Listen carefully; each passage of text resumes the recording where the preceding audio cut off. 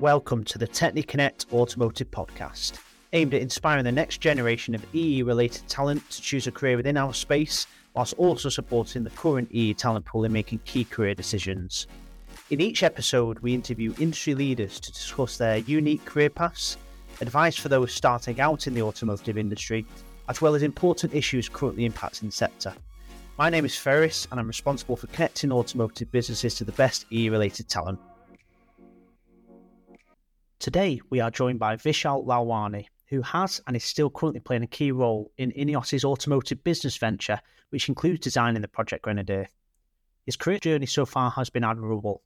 In addition to his impressive time at Cummins and Ford, he also took on the challenge of operating as a chief engineer for a brand new automotive business, as well as successfully pivoting from being mechanically biased into EE engineering focused. His story is a great example of how you can wear multiple engineering discipline hats throughout your career. In this episode, we'll explore how he built a successful career within this space, as well as his predictions for the future of the industry. Hi Vishal, first of all, welcome to the Automotive Podcast. How are you? I'm good, thanks for having me. Good. Obviously, with the listeners who don't know who you are, Vishal, do you want to just give yourself a quick overview of yourself? Yeah, my name is Vishal Lalwani. I'm an automotive engineer, currently working for INEOS Automotive as the head of department for electrical systems. Brilliant. And before we jump into your career, which is a really interesting one, do you want to just give us a quick breakdown of who Vishal is ultimately outside of work? Outside of work, normal guy, I would say. I'm quite into my team sports, into F1 and sim racing. And yeah, very, very passionate about cars, planes, outside of work and at work. My family's back in Germany. I grew up in Germany, originally from India. I live sort of between Germany and London right now. So yeah, quite a multicultural background as well, different upbringing in Germany. Yeah. Yeah, no, and before you went deep into the automotive industry, you've also got a family business, haven't you, that you got stuck into, if I remember rightly? Yeah. My dad's got a jewelry and diamond business, so being part of that growing up, I was always involved a little bit into it. I've got my knowledge with it. I know sort of the business side of things as well. A little bit of business acumen I get from my dad, and from that, I guess, yeah. Absolutely. A bit where it all started from, like an educational background perspective. You speak really fondly at your time over at Loughborough. Do you want to talk through how everything started for you, from your time at Loughborough? Yeah. So I got into uni actually, and then I was pulled out 2 weeks after that. So I had to join the military again back in Germany. So I did my military service, then rejoined uni. There's a specific course, automotive engineering. So a lot of unis offer sort of mechanical engineering or chemical engineering. Loughborough is one of the ones that had the aeronautical and automotive department as a separate department. I did my bachelor's there, did my master's there as well. I got bumped up into the master's as well. So yeah, loved it. Amazing time.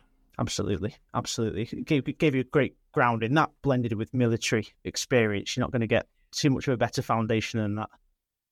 Yeah, definitely. I mean, I come from a disciplined household, I would say. But I think it just gave you, again, a bit more grounding, a bit more perspective, and also the feel of collectiveness amongst your comrades, and then later on in your work life as a team. Absolutely. So talk us through the foundation set. How did you then start to develop your career from an early phase? So, as I said, I was passionate about cars anyway. So even outside of studies, back then just studies, very much into it. Followed the passion. There's different directions you can go into automotive, obviously. But yeah, the course really helped you to figure out which things do you like. Is it more the electronics? Is it more NVH or powertrain? Did my internship also at Cummins for turbochargers, and then got back for my master's, and then it sort of just continued with Ford, a couple of years in powertrain engineering, e-mobility, and I ended up at INEOS after that. You end up at yeah. So you had your time at Cummins, which obviously you were more mechanically biased, weren't you, at the time? Yeah, mostly. I mean, it was more development of compressor and turbine stage. I went a little bit into the control logic and control electronics. but it was mainly mechanical, I would say. I learned a lot of processes, started learning a lot of processes at Cummins. Yeah. So that gave you the right process background. You then went to INEOS. What was your initial role at INEOS? So it started INEOS actually in powertrain as well. But because INEOS was a new company, we weren't that many people. I'm employee number 34, I think. So I took over electronics as well because I had some background in it and some experience. It was a very, very difficult first year because I had both departments and both complex big departments underneath me. So yeah, I started in those two roles. Later on, then transitioned fully to the EE role. Yeah, no, it's and the transition from straight away from starting at Cummins going through to INEOS, you're wearing nearly multiple engineering hats already. You've got really good mechanical background, EE background. Yeah, the time at Ford was really good. I mean, again, strong foundation from Cummins, I think, in terms of processes. Six Sigma, designed for Six Sigma. I continued that in Ford with DeMake, so another form of Six Sigma.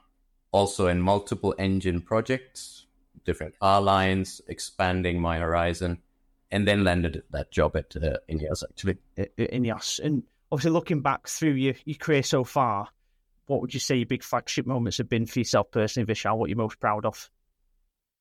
I think definitely engine launch at Ford. So if you see a vehicle driving around and you can say, look, it's a team effort, obviously, but you've contributed to this vehicle actually driving, efficient engines. And then the next step up from that is actually the Grenadier. So just launched. If you see a Grenadier on the road, I mean, it's on a different level. That's a lot of hours have gone into that.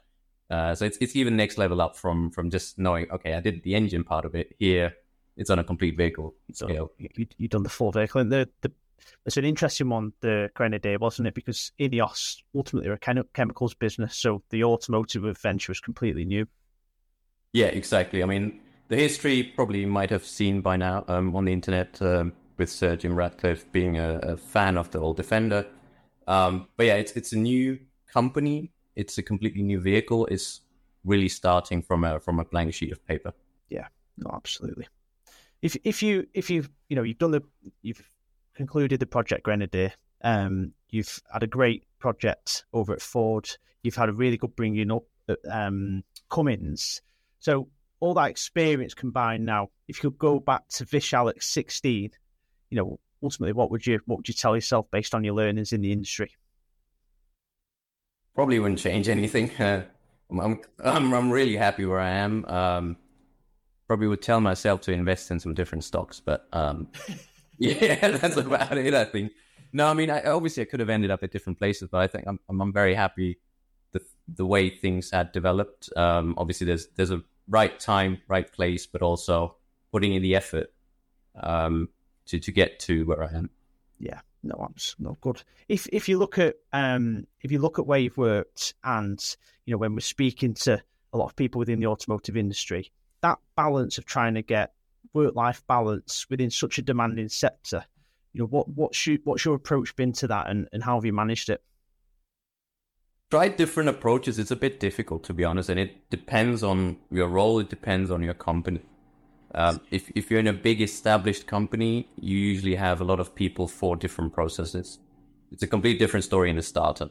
Again, employee number 34 at that time, I was doing multiple things. And not only are you working on a product, you need to develop a team, you need to develop a company. So you have to go through different phases and take different measures for work-life balance. And it's not always going to be easy. What helps me is clearly sports and sort of being out with people from work, but also outside of work, different areas. I mean, people who work in completely different industries to have a fresh set of eyes. So that's pretty good. Yeah, no. And what led you, if you go back to your grounding, and the way you're brought up, what led you into choosing a career within automotive? Was it very much luck? Was it planned? What actually happened? I think purely passion, really purely passion. As a kid, I had my car collection. I started dismantling cars, put a little gearbox on my Bobby car. Um, it is purely passion driven. I mean, I can't imagine doing anything else at that level, because the motivation, if you're passionate about something, is just different. Yeah, I think when you look at the success of anybody, really, it normally comes with a blend of passion, doesn't it? It needs to, absolutely. I think the drive needs to be passion. Otherwise, I mean, if I do a normal, let's say, boring job, 9 to 5, I just want to get out of there as soon as possible, right? Whereas for me, yes, my work day ends, but the car thing sort of continues outside of work. Yeah, absolutely. And we look at the EE industry now, and the automotive industry is going through a huge, ultimately industrial revolution. We look at software-defined vehicles as a piece. We look at the clean energy space as a piece. You've gone, or you're still on a very interesting journey self over at INEOS in regards to what's maybe coming up there. What do you see from your perspective, Vishal, coming up from a technical trends perspective? If someone's going to invest now their career another 5-10 years into this space, if we get to 2030 and beyond, what do you think is coming up from an EE perspective based on your knowledge and experience? It's a lot. I mean, again, vehicles are sort of becoming a different place altogether. It's not just getting from A to B. It's getting from A to B more comfortably, more entertained, more connected, more safely. So, you've got things like the whole infotainment. That's becoming the new unique selling point, which used to be sort of driving pleasure and engine, which, with the onset of EVs, that's phasing out a little bit. So connectivity, autonomous driving is a huge thing that's going to define companies. And you've got the normal ones, safety going on, comfort, even psychology, actually, in terms of driver behavior, driver feelings, how that engages into the vehicle, into your driving style, etc. And is there any specific areas or technical areas that you'd recommend engineers to really hem into or explore, getting a deeper technical knowledge of at an early phase? I think I would still say do what you're more passionate about. Yeah. But definitely what is going to come up is things like cybersecurity, functional safety. As these areas are getting more complex, you're getting more and more electronics into the vehicle. So these will become even more complex in the future. That's definitely an area that's going to increase, also in terms of regulations and requirements. If you don't like it, don't do it. But, you'd still be passionate about the thing that you want to do. No, absolutely. Absolutely. And looking at the overall industry, we've talked technical, but looking at the industry, where do you see the automotive industry being and positioned 2030, 2035? What do you actually see happening from your perspective? I think that there is a huge debate, obviously, still about propulsion, about the EVs being green or not. Is hydrogen then actually the better solution, or is it a balance? Or is it even better keeping engines with, e-fuels? So a lot of things are still, I think, open. And I think also the governments need to keep an open mindset on what is best, because EVs might be good for smaller city vehicles. For trucks, hydrogen might be the best solution. So that's a huge question mark, I would say. That's their propulsion. What kind of propulsion are we going to use in the future? And then, as I said, development into autonomous driving, connected driving, increasing road safety, and the overall idea of being net zero in the whole life cycle. Yeah, no, very interesting. What's your, if you had if you look at the automotive industry, we talked about passion, but if you're talking to future engineers, what's the reason that they should be exploring the automotive industry as a career choice from your perspective? I think it's incredibly diverse. So in terms of the landscape, because a vehicle is made of thousands of parts, it's hundreds of suppliers involved from different nations, different countries, different cultural backgrounds. That's hugely diverse. Apart from that, the product itself is diverse. You could be a chemical engineer in the vehicle industry, in the automotive industry. You could be a physics guy, looking at all sorts of different driving physics. You could be into materials technology. You could be into vehicle safety, or even psychology, as I said before, in understanding behavior of people, how people use interfaces. User interfaces, infotainment is going to be huge. So how people interact with the machine, HMI, human machine interface, that is, again, very diverse. I could go on and on. There's so many different things. It doesn't stop there. Yeah, no, absolutely. It's literally full of multiple areas that you can specialize in. And Vishal, what was quite interesting is you transferred into the EE world and had a dominant EE role like midway through your career. How was that transition? So I started off, the studies, obviously, the course that I did at uni gave me the basics for a whole complete vehicle. I went into powertrain side, into the mechanical side of it, always with a bit of a tangent to electronics. And I think outside of work, I was very much into the electronics, expanding my horizon, mainly also in user interfaces, designs, and that kind of stuff. When I then had the choice at INEOS, if I want to continue in powertrain, which is something that I knew inside out and I was very comfortable with, or if I want to continue with the electrical department, that was a big question for me, because you want to perform in that position. You can't allow yourself to not perform. But I took the challenge and I don't regret it at all, because I just see a lot more future again there, because of the uncertainty on the propulsion topics, what we just discussed. But I took on the challenge. It wasn't easy. There's a lot of learning.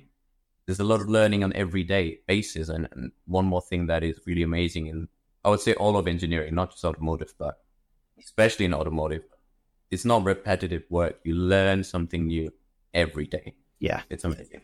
It's a key message, that, isn't it? And I think you have to have that mindset to go into work with, to learn every single day. And I think that's also the motivation. I think people or human in general don't really like repetitive work.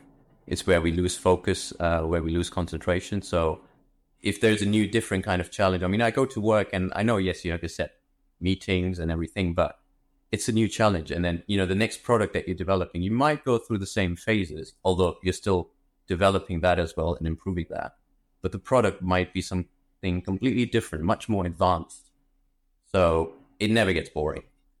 Yeah, no, absolutely. I think, if you take yourself back to university, and certainly there's the ability to be exposed to projects and tasks at university where you have to work as a team. I think one of the hardest transitions for some people I've seen is actually realizing that the automotive industry, it's reliance on high-performing teams and teamwork, because you certainly can't design a vehicle from ground up on your own. So, Absolutely. I know it's something you wanted to discuss, the importance of being a team player, and why is that, Vishal? As you said, it's a huge product, or if you go into aircraft as well, or in general engineering, because of the diversity, again, that's there, it takes a lot of people from different backgrounds, different specialists to actually create that one product. Communication is key. You need to be able to express your ideas, but also understand the views from the other person and evaluate them rationally, right? Don't bring in the emotions like, oh no, this is my idea, I want to do it. No, you need to be rational. You need to look at the bigger picture. You need to look at, who are we making this product for? Yes, I can make an off-road vehicle, but I like driving on tracks, so I make it sporty. It's like, no, that's not the purpose, right? The purpose is to build a hardcore off-road vehicle. So it will have things that I maybe don't like because I like tracked vehicles. It's just an example, but it's that knowing how to work in a team, also direct a team if you're in that position, and accept ideas, but also express your own ideas in a way that everybody understands it. Yeah, no, absolutely. Vishal, it's been an absolute pleasure having you on the podcast. Thanks very much. Thank you. And Thank you so much. Yeah, no problem at all. Thank you. Okay.